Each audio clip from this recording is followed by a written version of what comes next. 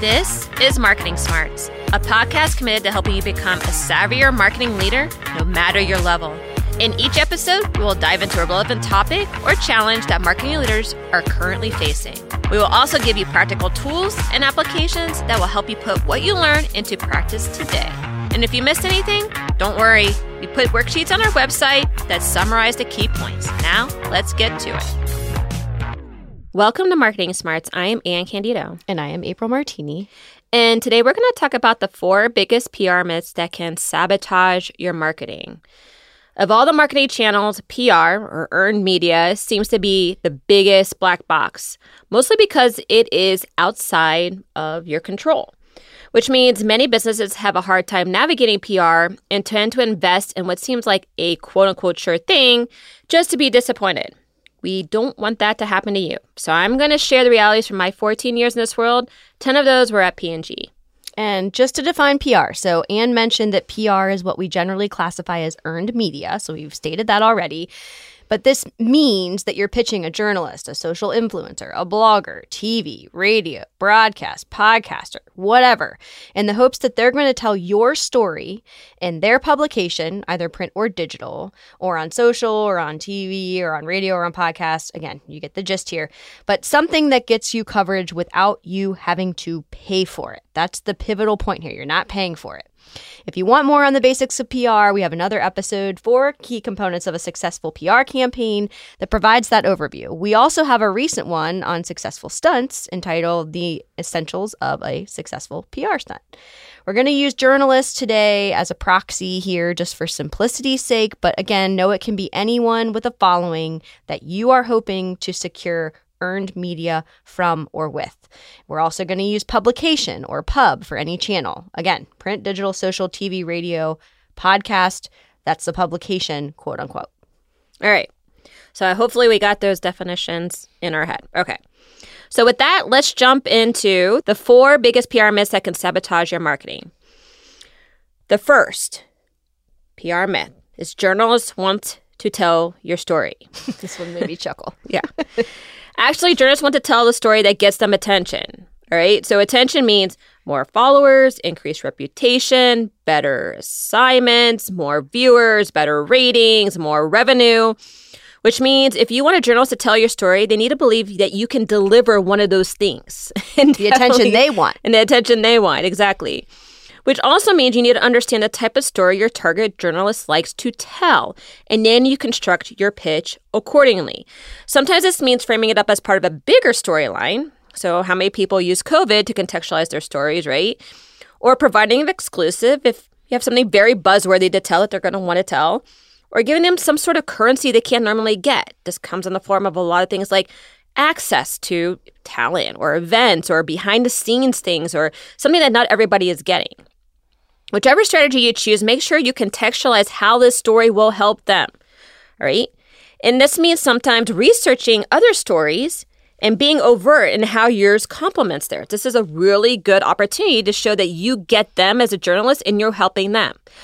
But all of this means you have to do your due diligence. Yes. And so, like we said, these are myths, right? And I said this one made me chuckle because the journalists are in it for what is in it for them and their job. Not to say that that's ill will or ill-intentioned or anything like that, right? But that is their job. And so they're trained to find things that they know over time have built a proven track record for them. And so they have their own criteria that they're looking for. So we often talk about when you're speaking to your consumer, thinking about how they want to hear it. This is very much in a similar vein. It's, okay, what do I know about them? What homework do I need to do? How do I need to frame up my story potentially differently than I would if I were the one telling it so that they want to tell it on my behalf because they are looking for X, Y, and Z from each story that they're actually putting out there. Right. And the whole trick there is to do it in a very concise and very clear standpoint. I mean, they do not want to read a 2-page pitch, right? They don't have that kind of time. So you need to be very mindful of how quickly they need to process it and how quickly they need to get it. So that's how you construct your pitch to make sure you have an opportunity to even get the email opened or the call returned. Yep. Good point. All right. The second biggest PR myth that can sabotage your marketing is a press release is a necessity. Also chuckle here. Now that I've learned, I've been educated on this point, schooled by Anne. Yeah. And this is a big one for me. And I mean, I will say press releases serve a specific role, right? And they serve mostly that role is of announcing important business happenings.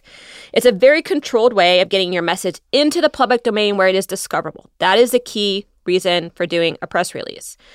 However, many brands and businesses have the wrong expectations when it comes to press releases, which incidentally makes it easier for your PR agency to cop out and do what's actually easier for them, which is writing a press release and putting it on the wire versus doing the pitching, right? So you'll get a lot of that. So when it's a big red flag when your agency is like, well, we're just not getting this and that and the other. Let's just do a press release and, it's going to, cascade into other coverage. Be very, very careful about that. That means that they're not wanting to do the work. And that is a big red flag. So what are the wrong expectations here?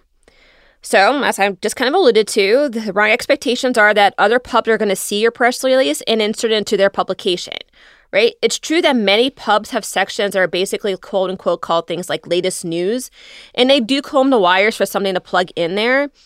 But what are the chances, do you think, of it really being your coverage, right? What are the chances of it getting into a section where your target customer is looking?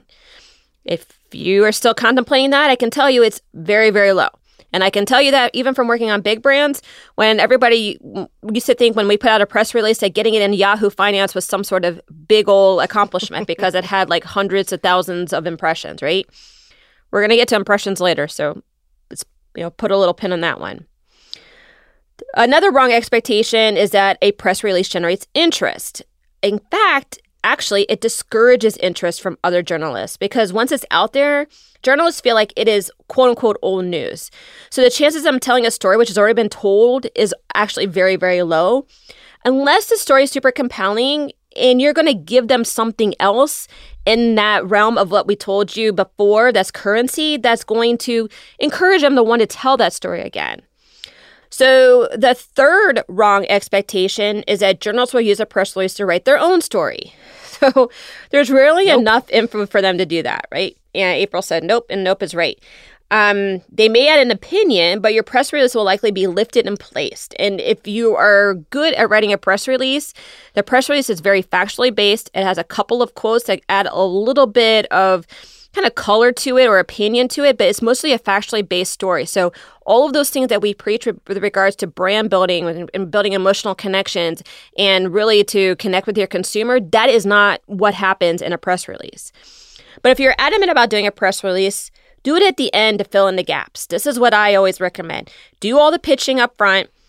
Do everything that you can. When you start feeling like you're getting diminishing returns, then it's usually okay to put out the press release in order to have it out there in order to fill in the gaps. Yeah, and I said I've been schooled by Anne on this one, and that was totally true. PR was typically one of my black boxes, quite frankly, for a lot of years. And so I think one of the defaults we would do at the agency was to put out a press release. Right. And then pat ourselves on the back when we got any sort of reaction, traction, placement, et cetera, et cetera. But I think the point made here is really important and, like I just said, counterintuitive to the way that I thought about it. But if you go back to point one, right, and you think about the story wanting to be told by the journalist in the vein that they know it works, the press release is kind of the opposite of that. And I think what Anne said about it being more factually based and there's kind of an overall structure to it, it makes it less compelling when you think about that they all kind of look and feel the same, right? And there's not a lot of emotion and there isn't a lot of personality and there isn't that bigger panache or, story or shininess to go along with it. So I think it's just worth reiterating the point that while this may be something that you've heard a lot about, if you don't have a lot of experience in PR, this is a really good point to reorient yourself to the conversation and demystify those myths, which is what we're trying to do today. Right. I think you made a very important point in that the press release isn't the place to actually tell the story. No, right. Right. And Fair. So if you're doing that first, you're kind of killing the whole drama you're trying to build through the story. So again, it does serve a purpose. It is meant to be factual in nature. It's meant to release a lot of business news. It's supposed to get it out there. It helps make things SEOable, so that is for sure. But it does not tell your brand story in a compelling way that is going to drive a lot of people to your brand. Yeah, so really good point. So I want you guys just to really understand the differences of what the PR channels play, okay?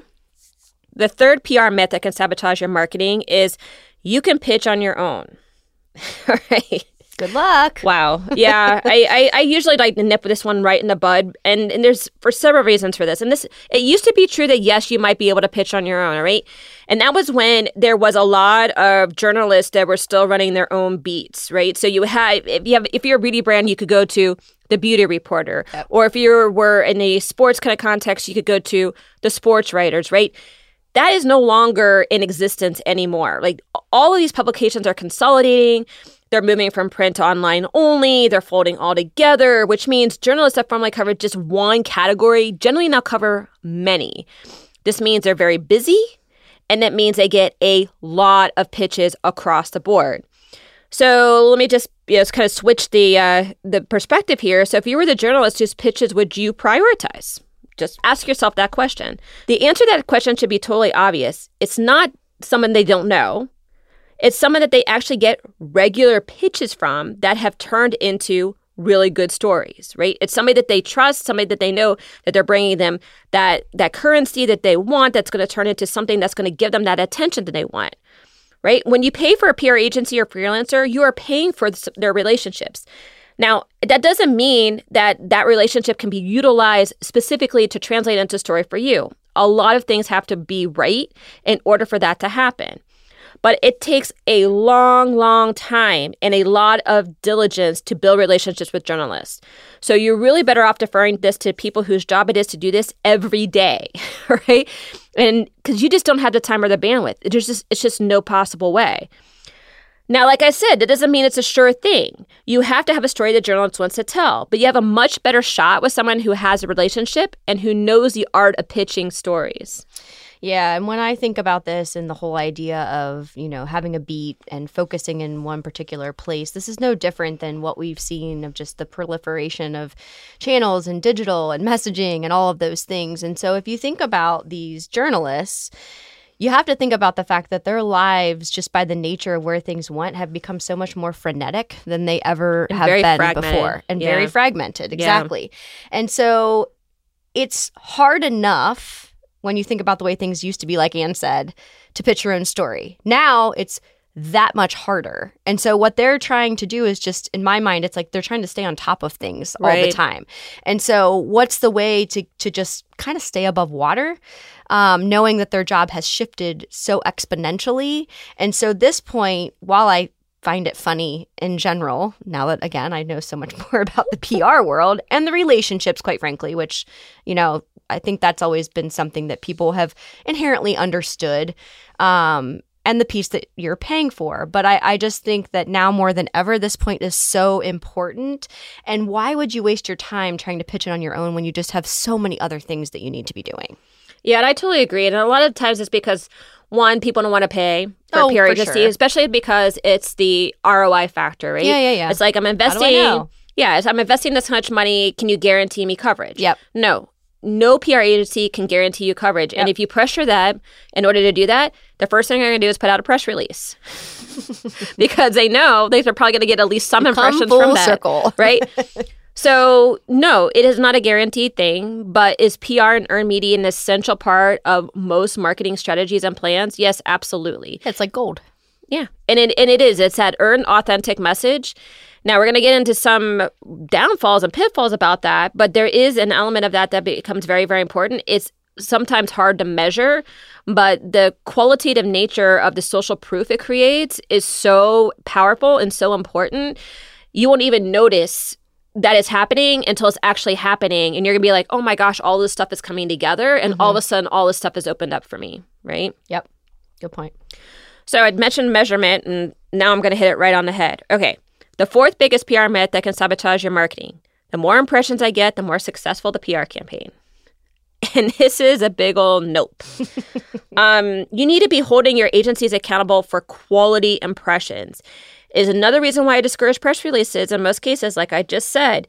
An agency can pull together impression numbers based on placement, which may or may not be of value to you. Like I just gave you the example of Yahoo Finance. None of my consumers who are buying Tide at that moment were, well, I won't say none. The majority of the target of the consumer I was going after was probably not on Yahoo Finance, right? So I don't care if it was 3 million or 3 billion impressions. It didn't matter. That was not a quality impression to me. So the entire point of a PR campaign is to get coverage in places your customer or your consumer is looking, or even your client is looking, okay? This is B2B PR also works very, very well. This may not be big pubs, frankly. In fact, I've seen a positive placement in a smaller, highly influential pub for a client's consumer base have more impact than a Wall Street Journal article. And especially since Wall Street Journal articles, especially business publications, tend to be much more neutral or much more negatively skewed because that is the currency that gets them the followership, it gets them the readers, it gets them that circulation, the revenue. So it begs the question, how do I define success then? We suggest you have a call to action to help you track traffic to a certain destination point, and that helps you gauge what is a quality placement or not. So if people are reading the coverage and they're going to what you want them to go to, that can actually a lot of times be measurable. So that does help you put some quantifiable KPIs against it. But there's other ways that you can gauge success. So first, does a placement generate more conversation conducive to building your brand or business? That's what we were talking about before, that when you can start putting these things out into the world and people start creating their own conversation around them, this helps lift your brand. This is what we call like the groundswell around earned media. Does it translate well into good social content that has an impact there?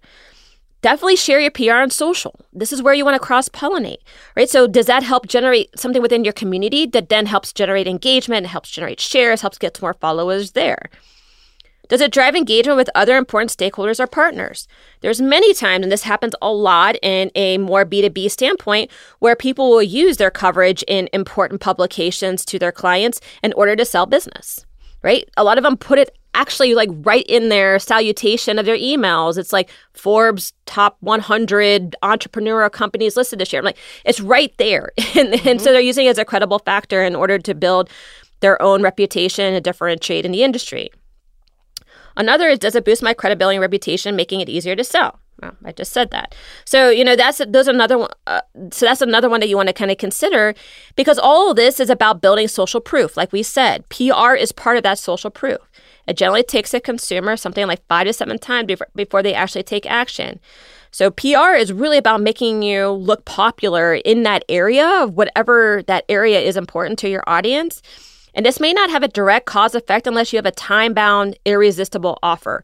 So that call to action, that an offer that says you need to do this now or you're going to miss out, something like that helps to kind of generate more of a quantifiable KPI.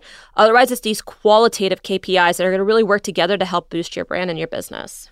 Well, and to the point you made in the previous point, right? This is why PR is a black box or something people just don't want to pay for, right? Right. Because it is really hard to, patiently wait for the social proof or test things out to find the right time-bound offer that's going to work for you.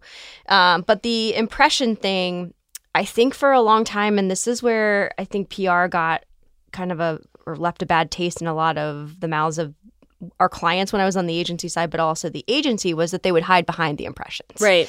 And so they would say, here's the report, look how great we did. But then when you would ask the probing questions to try to dig deeper, there wasn't really an answer. It was like, well, we were required to deliver the impressions and we did that, check the box, let's move on from here, right?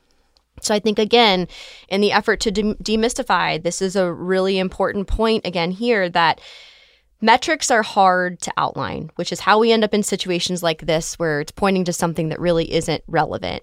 But I think Anne's bigger point about the relevancy or the importance of PR as part of the marketing campaign is really on the other side of this, which is trusting in the fact that if you do have an effective marketing strategy and all your pieces and parts are working together, this can be a really critical point.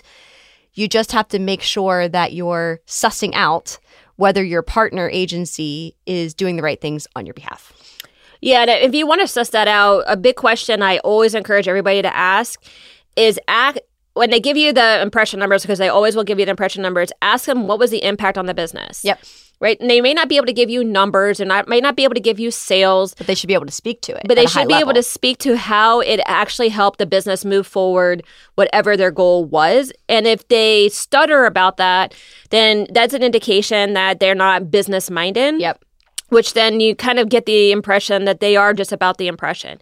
So if you ask somebody what was the business impact of all these impressions, they might say, well, they were looking to penetrate this consumer base and they were able to effectively generate more sales from amongst that consumer base. Yep. That would be an acceptable answer of like, okay, they understand the value of the work that they're providing and how that work is going to translate into something that's a meaningful impact to the business. And how it's part of the bigger picture. Right? So that's how you know that your PR agency isn't going to work in a silo, and it's how they know that they're going to be doing the right work for you to help you grow your business and that your dollars are in a good place. Amen. All right, so just to recap, the 4 biggest PR myths that can sabotage your marketing. First, journalists want to tell your story. Actually, journalists want to tell the story that gets them attention. If you want a journalist to tell your story, they need to believe it can deliver the attention they seek. Second is a press release is a necessity. Press releases serve a specific role. If you insist on leveraging one, make sure you manage your expectations. Third is you can pitch on your own. Journalists are very busy. They prioritize pitches from people they know and trust.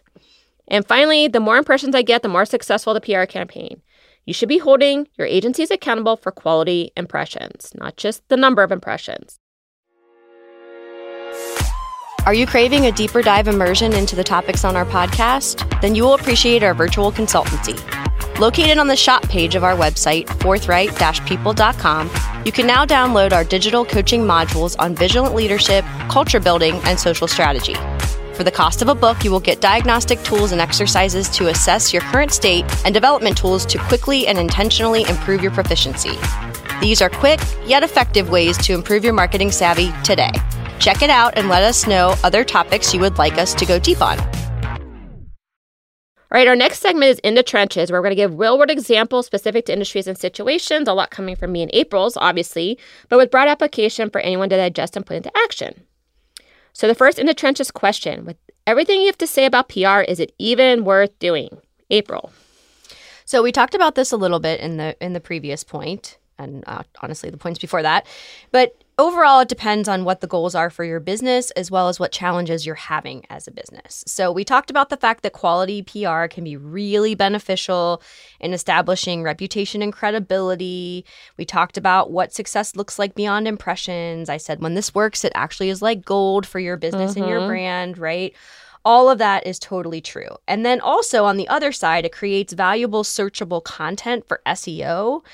Not to get too much into SEO. We have an episode on that as well if you are interested in it. But the idea here is now that we have that channel, when you have this more earned coverage, it gets more points, quote unquote, within SEO, right?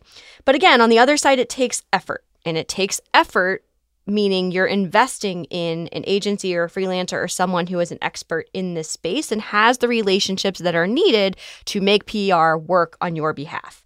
With that being said, we always like the solution, and you hear us say this all the time, of testing and learning on a combined earned paid strategy. And this is where things really tend to be heading. So many influencers really specifically are leveraging this, where they can now have affiliations with other publications, TV outlets, etc., that, you make an investment and then you can generally get the coverage on these sites through the influencer. And you get the added bonus of the influencer working on your behalf to enrich that earned media. So it's not you as the business or brand putting the message out there. It's them. And then it's also this quote unquote community on steroids because they have these affiliations and you are paying something in. These can be really economical ways to start because you're not blowing your whole budget here, but you are investing something that kind of puts you at the top of the list to make the whole system work together and have earned and paid be a really collaborative initiative on your behalf. But overall, we would say generally PR needs a groundswell, right? It's not enough to just drip, drip, drip, right? To have an article here or a placement there. unless it's in certain publications that have long leads but high value quality placements. That's the one time we will say that it can work. But in general, you really need to concentrate your efforts when you have new news so that you can continue to build on and create social proof within the 5 to 7 touches that we talked about that are necessary for people to hear from you, see you, etc. But it happens in a much more expeditious way. Just remember, this is how you grow popularity overall. It does take time. It is an investment. It is worth it if you do it right as part of your marketing strategy. Yeah, and I think you brought up 2 really good points. One is the when, which we get that conversation a lot. It's like, when should I do my PR? Should it be an always on thing or should it be very concentrated? And we do suggest it be concentrated so that you can get that groundswell, because you have to rise above all of the noise that's happening when you can get all your channels to work together in order to be able to use the power of the brand to lift your message. That works better than to just kind of like we said, dripping and all along the way. Now, that being said, we just had Mike Duray from Smarts on, and he talks about doing the little moments, right? It's like, being very conscientious about getting these little moments here and there and there and there in order to start building credibility, reputation, right? That is something that you can start doing on your own in order to kind of provide the grounding for the groundswell, if you will. If there's something below the groundswell, it's the foundation for the groundswell, so that you can have authentic stories that are actually coming from that. So I like that, what you said, April, because it really starts honing in on the when to make sure that the money you're investing has momentum behind it and then allows it to actually rocket your message. Yep. The other thing that you mentioned that I think that I really, really agree with, that I think is a really important thing for everybody to consider, and it sounds like we're talking out both sides of our mouth a little bit, which is the paid earned, that arrangement. Because it can work so hard for you. And again, it creates that momentum, again, because your coverage is showing up in multiple different places that starts looking like, oh, I saw it there, I saw it there, I saw it there. There must be something to this. This is starting to feel like this brand is popular, this business is popular. And it helps to create and fast track that social proof. Yep.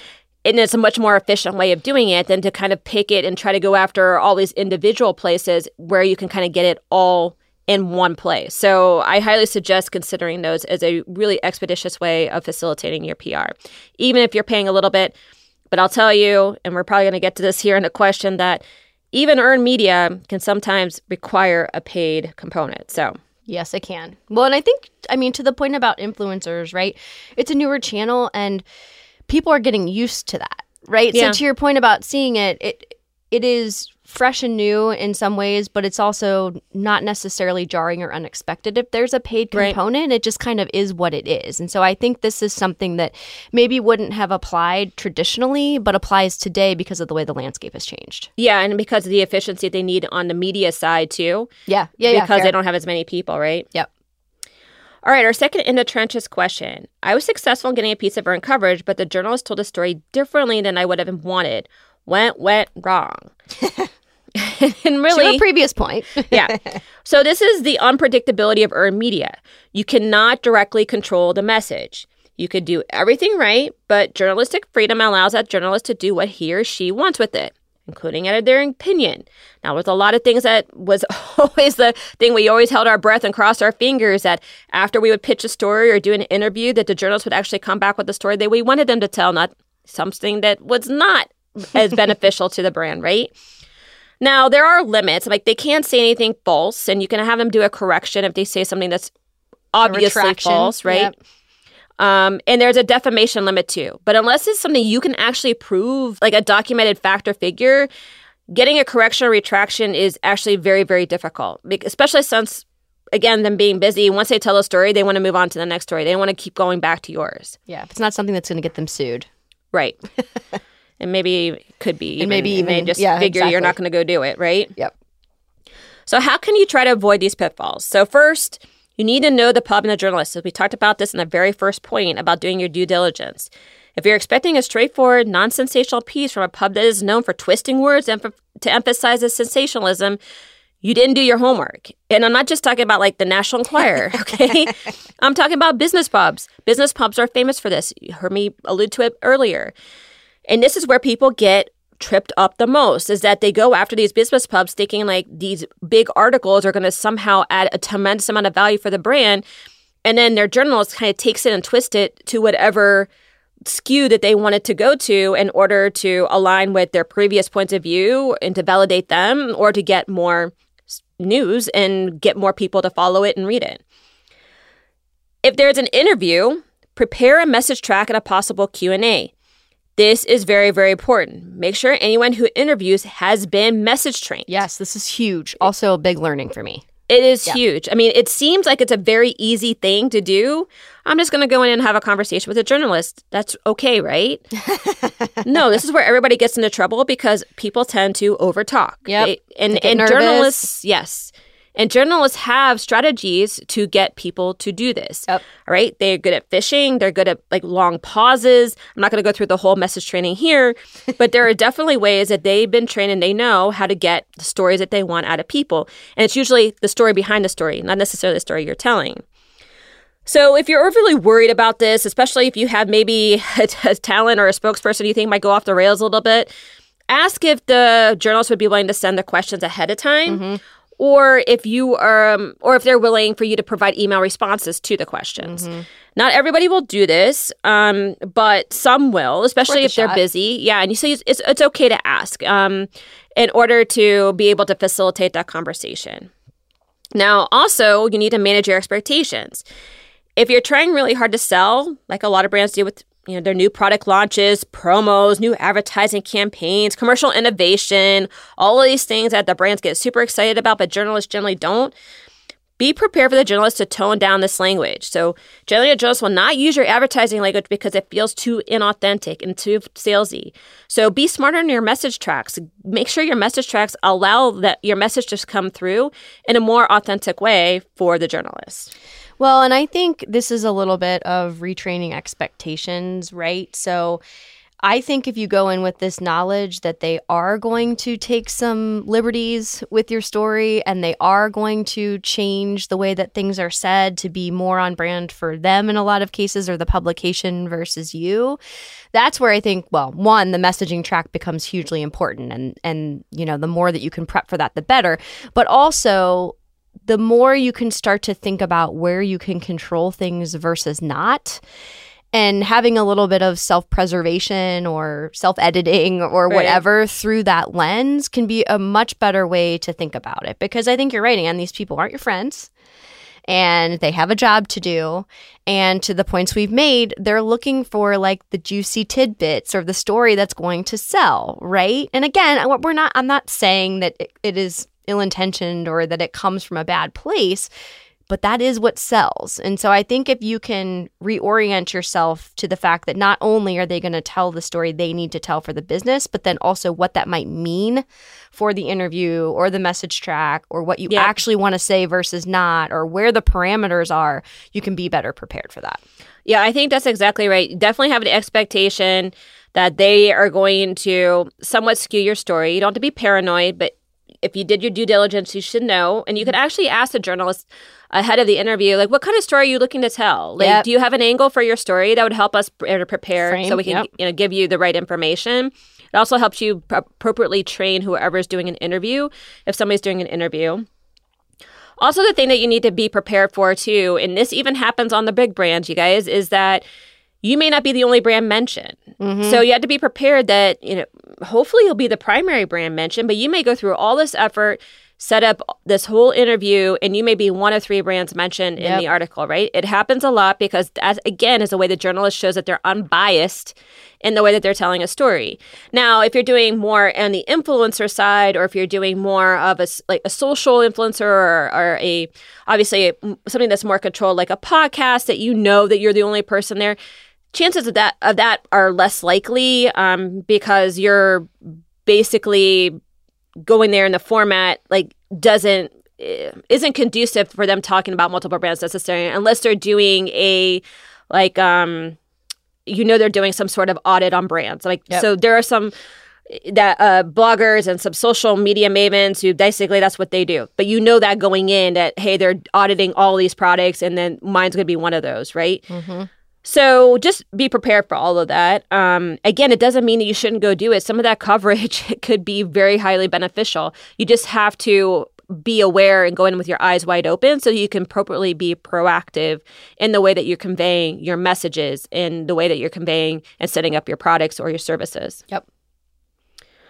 All right, the third in the trenches question. How do I know my PR agency has the relationships? April. All right, so you're doing your due diligence here and you're looking for transparency, right? So that's the mindset you need to go in with here. So ask them for examples of placements they've done for other clients in the publications that you are interested in. If they won't give it to you, that is a big red flag. If they give you an excuse, also a big red flag. If you want to be more covert, you can go ahead and Google their client list. All PR agencies list the clients they work with, so see what coverage pops up when you Google them. Or ask them for a media list of the publications they have relationships with really directly and overtly. Or ask them to tell you a story of things like their easiest pitch and their hardest pitch. That gives you an idea of how savvy they are. And again, you're kind of sussing out that authenticity and what they have on their side versus what they don't. Because at the very beginning, again, we said you're paying for the relationships that these folks have. And if you want to be able to leverage those relationships, well, they have to have them, right? And they have to actually have really strong ones. And they should be able to very authentically and, again, transparently pull out the examples, right? Be excited to talk about them with you. You should sense some passion in some of the work and some pride in what they've done and what they've been able to accomplish. And then, yes, on the other side, do your diligence and check kind of on the back end, right? To make sure that the things they're saying are authentic. But between those two things, you should be able to get a real sense. Again, if they refuse anything, probably not your best option. If they feel like they're hiding stuff, they're hiding stuff. So just kind of have that filter on. Again, self-preservation, I think, is big in these instances because, again, they're going to go tell the story they want to tell in their way, but you have to make sure on your end that your money is well spent. Yeah, I think that's a really, really good point. Those are really good suggestions.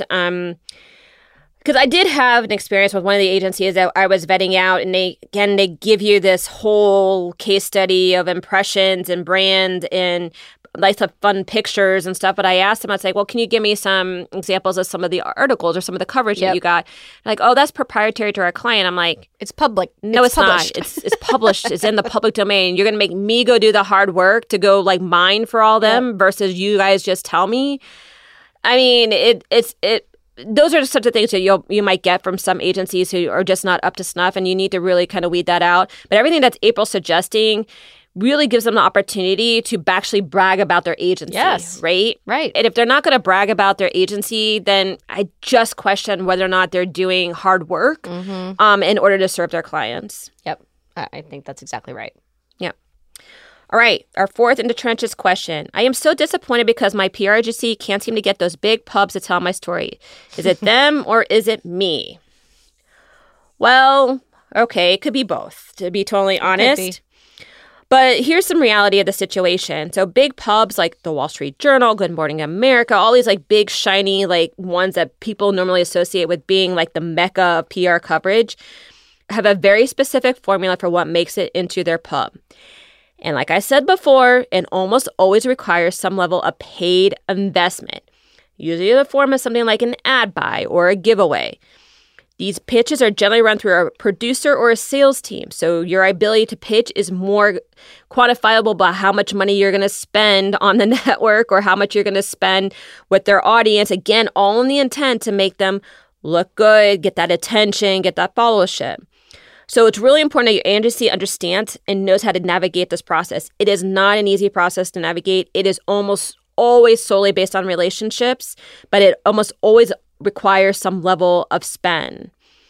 Now, if your agency qualifies and they know how to navigate this and they are having those conversations, and you're still not getting your story told, it may mean that your story does not fit their formula, which, of course, always makes me question, why do you want them anyway to begin with? Like I said, people tend to get really excited about this type of coverage based on the clout, but then you have to think about, well, where is your consumer again? Is this the place where your consumer is going to be most receptive?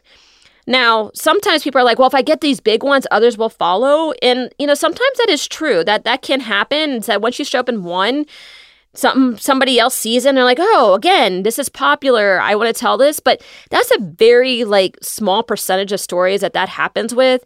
And mostly it's very like lifestyle oriented, more like fun in nature, like, you know, the Chewbacca mom kind of thing where she did her like whole tour, you know, I mean, and that stuff is kind of more like happenstance. It's kind of like lightning in a bottle. I was going to say, you never actually know what's going to make it. So wasting your time here is toiling. Right, exactly. Yeah, and it's like, and if it's brand and it's brand oriented, that automatically puts you into a category of which you have specific guardrails that are going to get you through each part of that process. So think about that. Think about like, okay, is this where the best use of my time is? Is this the best use of my agency time? And ask yourself different questions like, have you exhausted all your local market, which tends to be a bit easier because there are more angles to play. So for example, if you're a brand that is rising out of Cincinnati, Ohio, you should have your agency going and knocking on the doors of every single TV, radio broadcast in Cincinnati, Ohio. The chances of you getting coverage there are much greater because they want to tell the story of what's going on in the local market. 100%. Right? So leverage those. I mean, I've gotten on there talking about my book, you know, so leverage those. Those are the places to start. And then sometimes those things take up a life of its own, like we talk about the groundswell, but only if you have a concerted effort around all of it. Okay. So also, you know, just in general, be careful about over-investing in hard to gets. I mean, you can get just swallowed up by wanting to get into these pubs and then be just very disappointed at the end of the day that it doesn't do what you wanted to do. Meanwhile, you left all this low-hanging fruit on the back end. Yep. Yeah. And I think this is a tricky one too, right? Because you want to tell the story you want to tell and you think it's a big deal. We've given you all the reasons that it may or may not be or how to best orient it and all of those things. But I think a lot of this is self-editing, but also listening to the people that know and trusting in that, which is why you have to be able to vet appropriately and make sure you have the right PR agency and all the things that we've talked about today, but also being realistic in your expectations. And again, like Anne said, doing the hard work to get you there. So is it super shiny and sexy to do the local stuff when you think about wanting to be in these big pubs? Maybe not. Can it be a much better solution? Absolutely. And so, or at least a place to start. Absolutely. Or test and see how things go. Or what do people take to? Or this is the message I'm putting out there with these folks. Is it hitting? Is it not hitting? How do I change it? So then to your point, when I get to the big arena, a really good point. You know, what is it going to look like? What should it look like? You're better informed and also equipped to tell the right story at that point in time. But I think that there's this misconception that it's easier than it is. And I think what we've said today is it's not, right? And maybe we haven't said that super directly. But the whole idea here is there is some work to be done. There are ways to do it. You're going to have to find out the way that works for you and understand, like Anne said at the beginning of this question, it might be them, it might be you, it might be a combination. So be aware and continue to kind of chip away at what is working and what might not be working. Yeah, I think that's really, really good points all around. And I want to say, you know, again, just to reiterate what we said at the beginning, I mean, we say journalists and that kind of like connotates in your mind, like, fair. You know, the Wall Street Journal and things like that. But I mean, people have the same mindset when they think about what influencers they want, you know, to cover their product launches or whatever their news is. They think about what podcasts they want to be on, and everybody wants to go for the pie in the sky. And those are all great, but just remember that sometimes it takes that social proof that you are actually something in order for those bigger guys to actually even take notice. Yep. So be strategic in how you're creating that groundswell in order to be able then to use that as a way to kind of tease the bigger guys. And a lot of times when they start seeing that stuff happen, it starts to feel more like a pull than a push. Mm-hmm. Yeah, really good point. All right, and our third and final segment is a real-world example of a business or person we've experienced recently using or not using their marketing smarts. So we're calling this Marketing Smarts Moments. I did think of one. Okay, go. All right, ready? Okay. All right, so the one that I am going to talk about today is Jones Fishery. It's in Cincinnati, and they are basically a marine, like lake pond resource for basically, I think people come from up as north as Cleveland, down south. Like, I mean, people come from like really, really far away in order to come here for all their like pond supplies. And we were talking about small ponds all the way to like huge, like lake-sized ponds. I guess that's not really a pond, but a bigger body of water, I guess. Just below a lake. Just below. So like stocking those to all of the equipment needed to operate one, to the food, to like you just name it. They're like a complete total service. And they have a really expert staff that has like degrees in marine life from Ohio State and PhDs. I'm like, this is a really like expert group. Now, I bring them up because they have a captive audience, right? They're the only ones in like 100 miles of radius that actually do what they do. There's no reason that when you go there, these people should have to feel like they need to create community within the people that they're serving and the people that are working there, right? Because they have a captive audience, right? But they do. And I found this very, very refreshing because when we have a pond, and I think I've talked about some of my pond woes, but recently we were able to get all of our koi through the winter. And then we went out there and one of our big koi was just gone. It was devastating. I was just devastated. I'm like, that was one of the big yellow ones. What happened to this thing? And we're fenced in. So I was like, we have some owls, but like the owls don't eat them. So I went there and we were going to get a new fish and we had to get more food and some plants, and I walked in and I said, hey, this is what happened. She goes, oh, that so sucks. Like she was so empathetic and sympathetic. She goes, it could be a crane, it could be some other things. You didn't do anything wrong. And so I was like, all right, so we're going to buy another koi, and I need food, and I need, this other stuff, the stuff that you put in, and I need some plants. And then I happened to be walking by, and I was like, bullfrog tadpoles. I want bullfrog tadpoles. Doesn't make me feel better. So I was like, will they go well in my pond? She goes, yep, they'll be fine. So I'm like, 4 bullfrog tadpoles at $250. She goes, I'll even find the ones that have little legs on them already. So, And so she was like really helping me feel better about the whole situation. Now, since then I found that it takes 1 to 3 years for a bullfrog tadpole to turn into a frog. Oh my. Yeah. Wow. Impulse purchase. Yeah, that was a little bit of like a uh-oh for me, but... So, because the tadpoles disappeared, I'm like, I don't know what happened to them either. So it was a little bit reminiscent of the fish.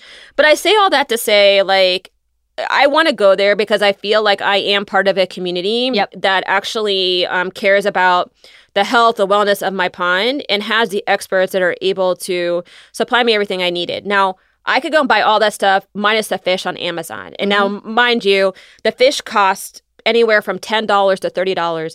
All the rest of the stuff costs like hundreds of dollars, right? So that's like the pure thing of what they're going for.